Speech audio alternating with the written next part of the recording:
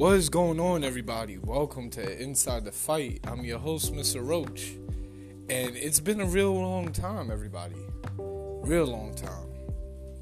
Been going through some stuff, I'm not gonna lie. Been just figuring stuff out for myself. I'm going away for camp. If not many know, I am a fighter. I'm going away for camp for 1 week. Just a little test run to see if I still got it. If I still got it, I'm going to be fighting with the Havoc crew in May. Hopefully, let's just hope it works out. But enough about that. I hope everybody's having a good Sunday. But let's get to brass taxes now. Everybody, last Saturday night, Canelo beat his mandatory. I forgot his first name, but Yildirim. We'll call him his last name is Yildirim. And he stopped him in the third round TKO. And quite frankly, with that whole thing, everybody, and I'm going to say this right now, everybody is going to fight their mandatory when they're champion. They have to. It's not like, let's get the best to fight the best. Before you even fight your best, the best, honestly, hands down, the best fighter that you're ever going to face in the world, you got to have a mandatory. Teofimo's going to be fighting his mandatory soon. And now we got the whole thing with Canelo that he's cherry picking. Bruh, leave it alone with this kid. He hasn't been beaten since Mayweather. Quite frankly, he has against Lara and against Triple G in their first fight. But just let me tell you something right now. He's been a one-man wrecking machine since his loss to Mayweather. He has not lost since. He wants to unify the super middleweight division, which is up for grabs, with 2 titles left to be held. I kind of disagree with there hasn't been a super middleweight, undisputed super middleweight champion since. There hasn't, honestly. But I like to disagree with that because Joe Calzaghe beat Jeff Lacy for his IBF, and Joe was already the WBO. So after he beat that, Kessler was the WBC and WBA. So technically, after Joe Calzaghe beat Mikkel Kessler, he actually became undisputed champion. Not many people believe this. But if you listen to Calzaghe's fight with Jeff Lacy, the introduction, you hear that Calzaghe was WBO super middleweight champion, undefeated going into the fight, and Jeff Lacy, IBF super middleweight champion, undefeated going into the fight. And he beat Lacy to retain the WBO and and claim the IBF. So he became IBF and WBO champion, where Kessler was WBC and WBA. So technically, you can't say there hasn't been an undisputed middleweight in boxing history, because there was in Joe Calzaghe, undefeated and undisputed super middleweight champion, holding the WBO, IBF, WBC, and WBA. So let's get that out of the water right now. And again, leave Canelo alone. I'm not a fan of Canelo's. I like the kid. He's been fighting since he was 15. I'm not on the Canelo bandwagon. But leave the motherfucker alone. Everybody's going to fight a mandatory. Everybody's going to fight that first person that they have to defend it, who is the mandatory. The WBC, then the goddamn IBF do that shit too. So it's gonna happen. Just leave it alone. And if the guy wants respect, he's doing nothing but earning respect. He's been trying to earn respect ever since. And with him going after what they say super middleweight history of becoming the undisputed super middleweight champion, he's got 2 more belts. Just right now, Let's see what happens when he fights Billy Joe Saunders in May, because that's going to be a hell of a fight.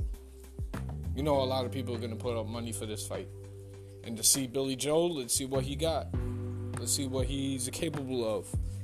All right, he fought an undefeated son of a legend in Chris Eubank Jr., and he outboxed the heavy-powered David Lemieux. But he has never fought anybody as capable as Canelo. And quite frankly, it's going to be a good fight, but let's see what really happens. Let's get out of this already. 1, this fight would have been big.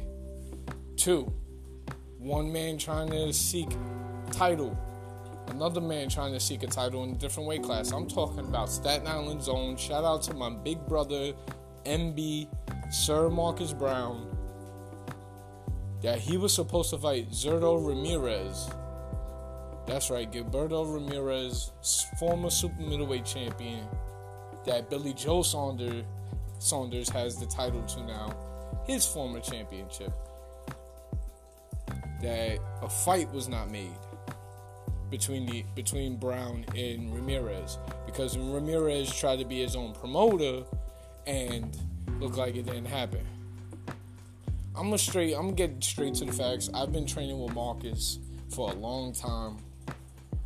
I remember us training before he went to the Olympics in 2012. Me and him, dead heat summer, working by ourselves. The other day, I was talking to the champ. He's in great shape, just to let you know. He's doing all right, you know. He's still training.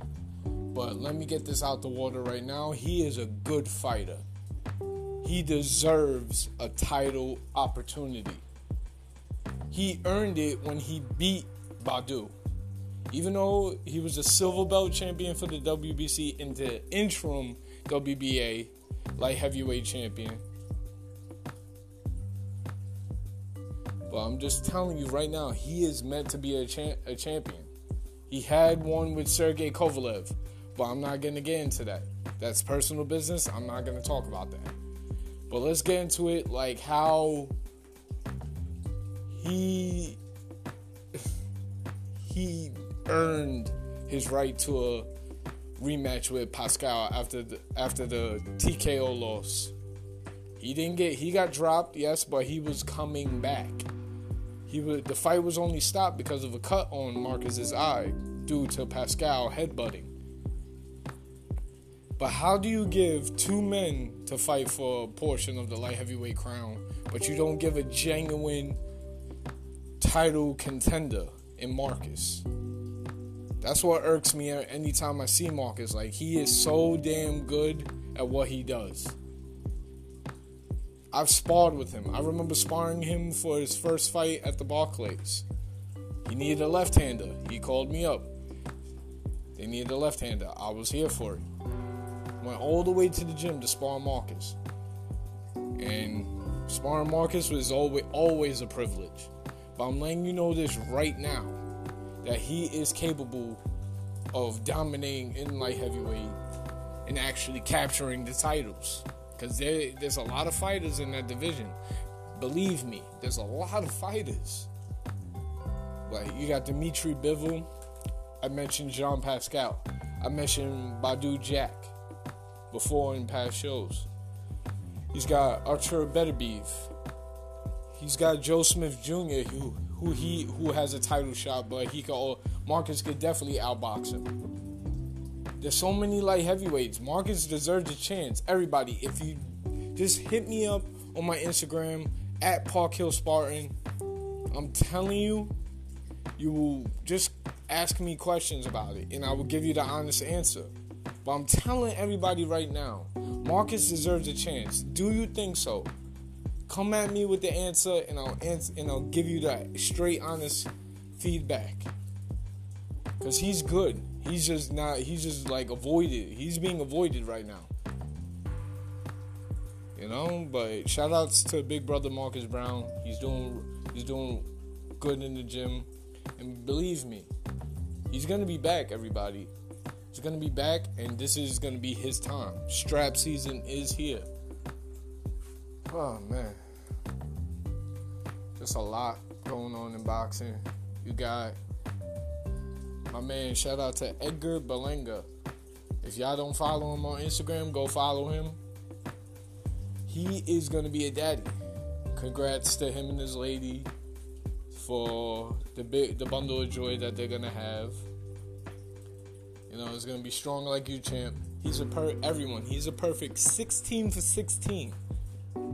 And by far the most menacing presence in the super middleweight division right now. And he's calling out Gabe Rosado. He's calling out Caleb Plant. He's calling out big names, which he is really going to be able to stack against. He's heavy-handed. All his wins are in the first round. And there's nothing stopping this kid right now. Nothing. So go follow him on Instagram, @RealEdgarBerlanga. And believe me, you're going to see what I see in the gym. And he's a hell of a hitter. He puts numbers together, but they don't expect that from him when they fight him. He puts the numbers together all right, but that one number is going to lay their ass out. And it's been 16 people so far. Nobody hasn't stopped him. And I think right now nobody can. But real talk, back to the Canelo issue and back to the Marcus issue. Matter of fact, respects to Canelo and my brother MB Marcus Brown.